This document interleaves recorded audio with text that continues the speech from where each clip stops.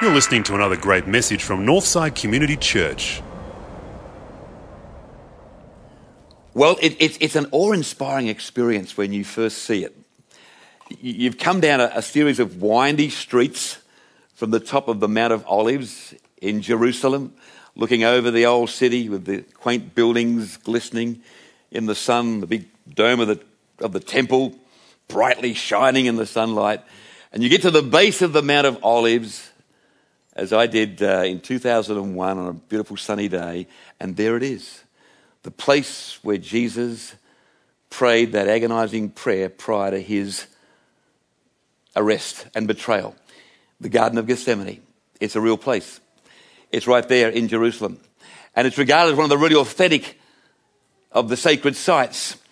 It's an ancient olive grove. And the thing that strikes you above all else is the silence. Even though there were many tourists, everybody, irrespective of their faith, whether Christian or some other faith, they get a sense that this is a sacred space, a sacred place. Not a very big place, but a place where something dramatic happened. Something that went on to change the course of human history. And so that's the Garden of Gethsemane. And it's one of the many reasons why Christians, every Christian, should try at least once to get to the country of Israel, to see some of these sites firsthand. It is truly a moving, marvellous experience. It was for me. It gives you a chance to reflect, to stand there at Gethsemane and just reflect on this moment in Jesus' life, to understand its significance, to offer a silent prayer of thanksgiving to God that Jesus Christ passed through his Gethsemane experience. But of course, friends, in our Christian walk, Gethsemane is not a location. It's an experience. It's an experience most of us will go through many times in life, depending on how long we live. Entry into the Gethsemane experience is via a number of doors. It might be the door of grief, loss, pain, rejection, disappointment, anguish, loneliness, betrayal, despair. Our Gethsemane experience is any experience of life when we feel intense negative emotions. That's a Gethsemane experience. It may be born out of bereavement. It may be born out of a health crisis. It may be born out of a marriage failure. It may be born out of some major upheaval that just absolutely rocks the foundations of your world. That's a Gethsemane experience. Now, there are probably very few of us, I know of some, probably very few of us who've been to the geographical Garden of Gethsemane. But I know I've got your attention because virtually all of us in a group like this have had the Gethsemane experience. In some cases, many of them. In some cases, you're going through it right now. What's the Gethsemane experience like? Well, it's an experience of struggle, first of all. It certainly was for our Lord. It was an experience of intense struggle, a real emotional, spiritual tug of war. On the one hand, Jesus knew that his messianic mission required him to go to the cross to pay the price for the sins of the world. But on the other hand, his humanity was desperately looking for an escape, of course. An escape from the agony of the cross. An escape from the humility and the shame. Look at our Lord's words to Peter and James and John. Verse 38, did you get that? Jesus says, "The sorrow in my heart is so great that it almost crushes me." And other versions put it in even more graphic terms. The sorrow in my heart is so great, it almost crushes me. That's a very evocative statement. You know, in some situations, you just wonder how much the human mind and heart and soul can experience, don't you? There are some experience, you just wonder how much can people take. Have you had moments like that? You've just wondered how much more you could take. Hardly a day goes by we don't see evidence of that on our television screens with the news, right?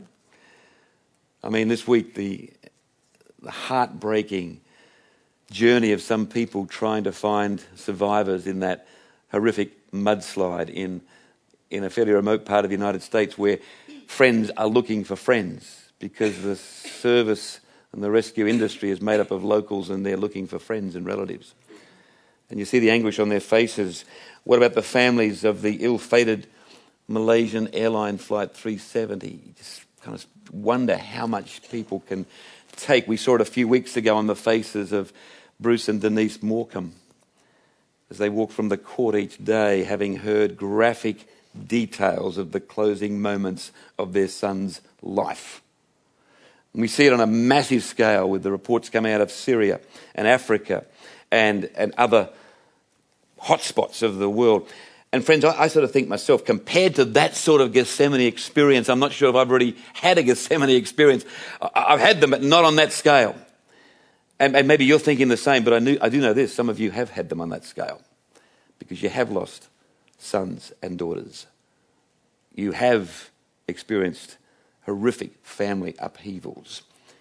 You have gone to the wall financially. And you've wondered just how much can you take? And what do you do in the struggle phase of a Gethsemane experience? What can you do? It comes down to a choice, doesn't it? It comes down to a choice. You either totally give up with some of the dire consequences involved in that step, or you do as Jesus did. And look, there's a little verse which struck me for the first time this week in preparation for the message. Verse 39, look at Jesus. He went a little further on. Isn't that powerful?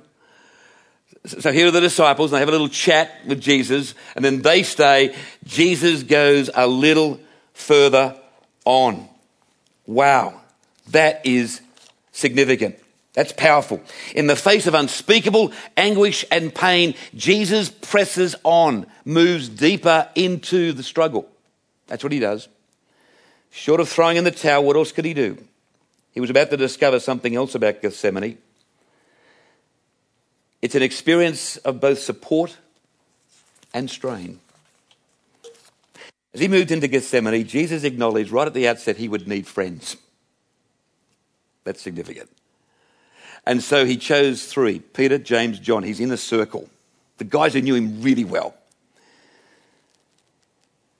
And friends, in my pastoral experience, many people get on board when a crisis breaks, particularly in a church like Northside. There's lots of support. There's practical support, food and transport, and all that happens pretty quickly. It's fantastic.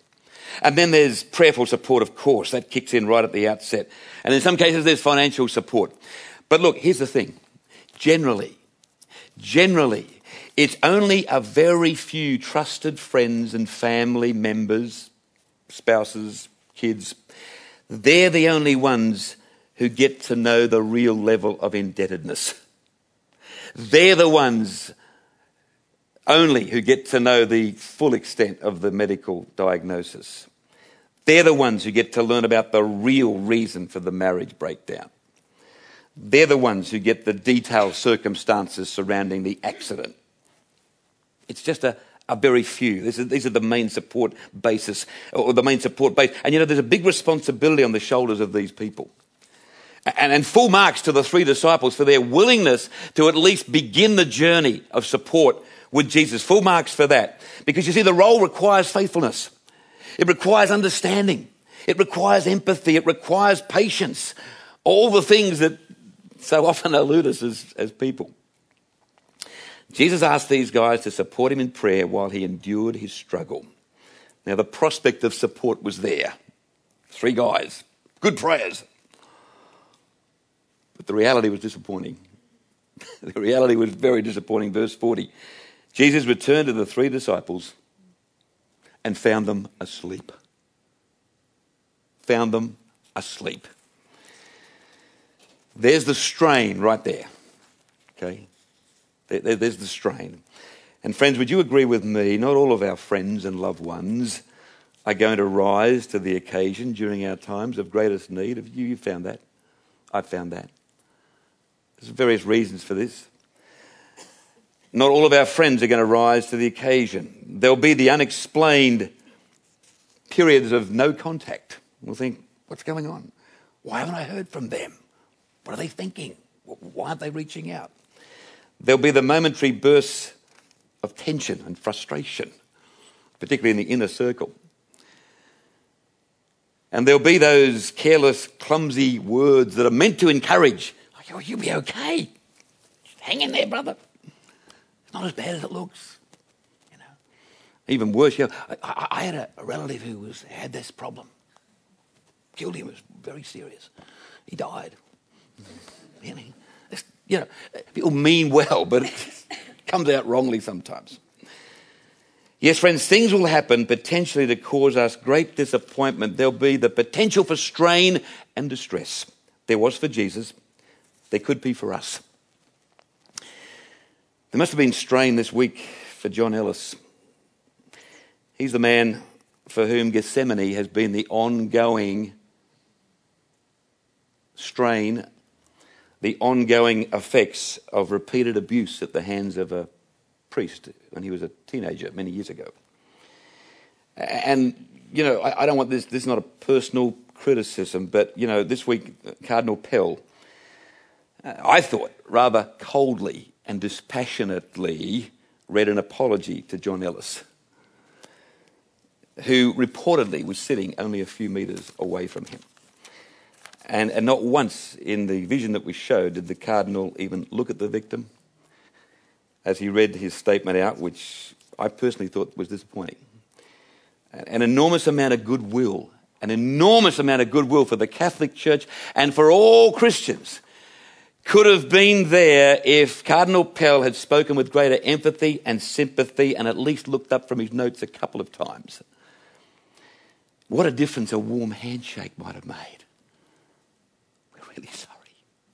Really sorry. Could I even suggest a hug, or maybe that's too much? I don't know. But I tell you what, that would have gone all around the world. And it would have still got the criticism, they just did it for the cameras. But I tell you what, that would have been a heck of a lot better than what did happen. An enormous amount of goodwill could have been invested into that, which has been a terrible Gethsemane for that man and so many countless others. Apparent support for the victim subtly becomes a situation of strain. Further strain. It happened for Jesus. It can happen to any of us. What was the turning point for our Lord? The turning point came when he discovered another reality about Gethsemane. It's an experience of surrender. That's what it is. The turning point for Jesus, 4 words, verse 42 of the Good News. Your will be done. 4 words. Some of the versions have 8 words. Nevertheless, not my will, but yours be done. Friends, that was the turning point. Surrender for Jesus was not an admission of defeat, waving the white flag, no way. He wasn't throwing in the towel or giving up, no way. No, for Jesus and for us, surrender in a Gethsemane moment is simply an acknowledgement that we do not have ultimate control over what is happening. That's the point of surrender. There are things happening. There are outcomes looming over which we have no control. And it's just a matter of, if it helps, audibly saying, God, I'm giving this to you. This is too big for me. I've got no way of controlling this crisis. It's over to you. Keep me vigilant. Oh yeah, keep me sharp. Keep me looking out for the ways that I can contribute in your strength. But beyond that, I'm handing it over to you. This is Paul. This is Paul in Philippians chapter 4 and verse 11. I've learnt to be satisfied with what I have. I know what it is to be in need and what it is to have more than enough. I have learnt this secret. That's it. So that anywhere at any time I am content, whether I have too much or too little, whether I'm too hungry or thirsty.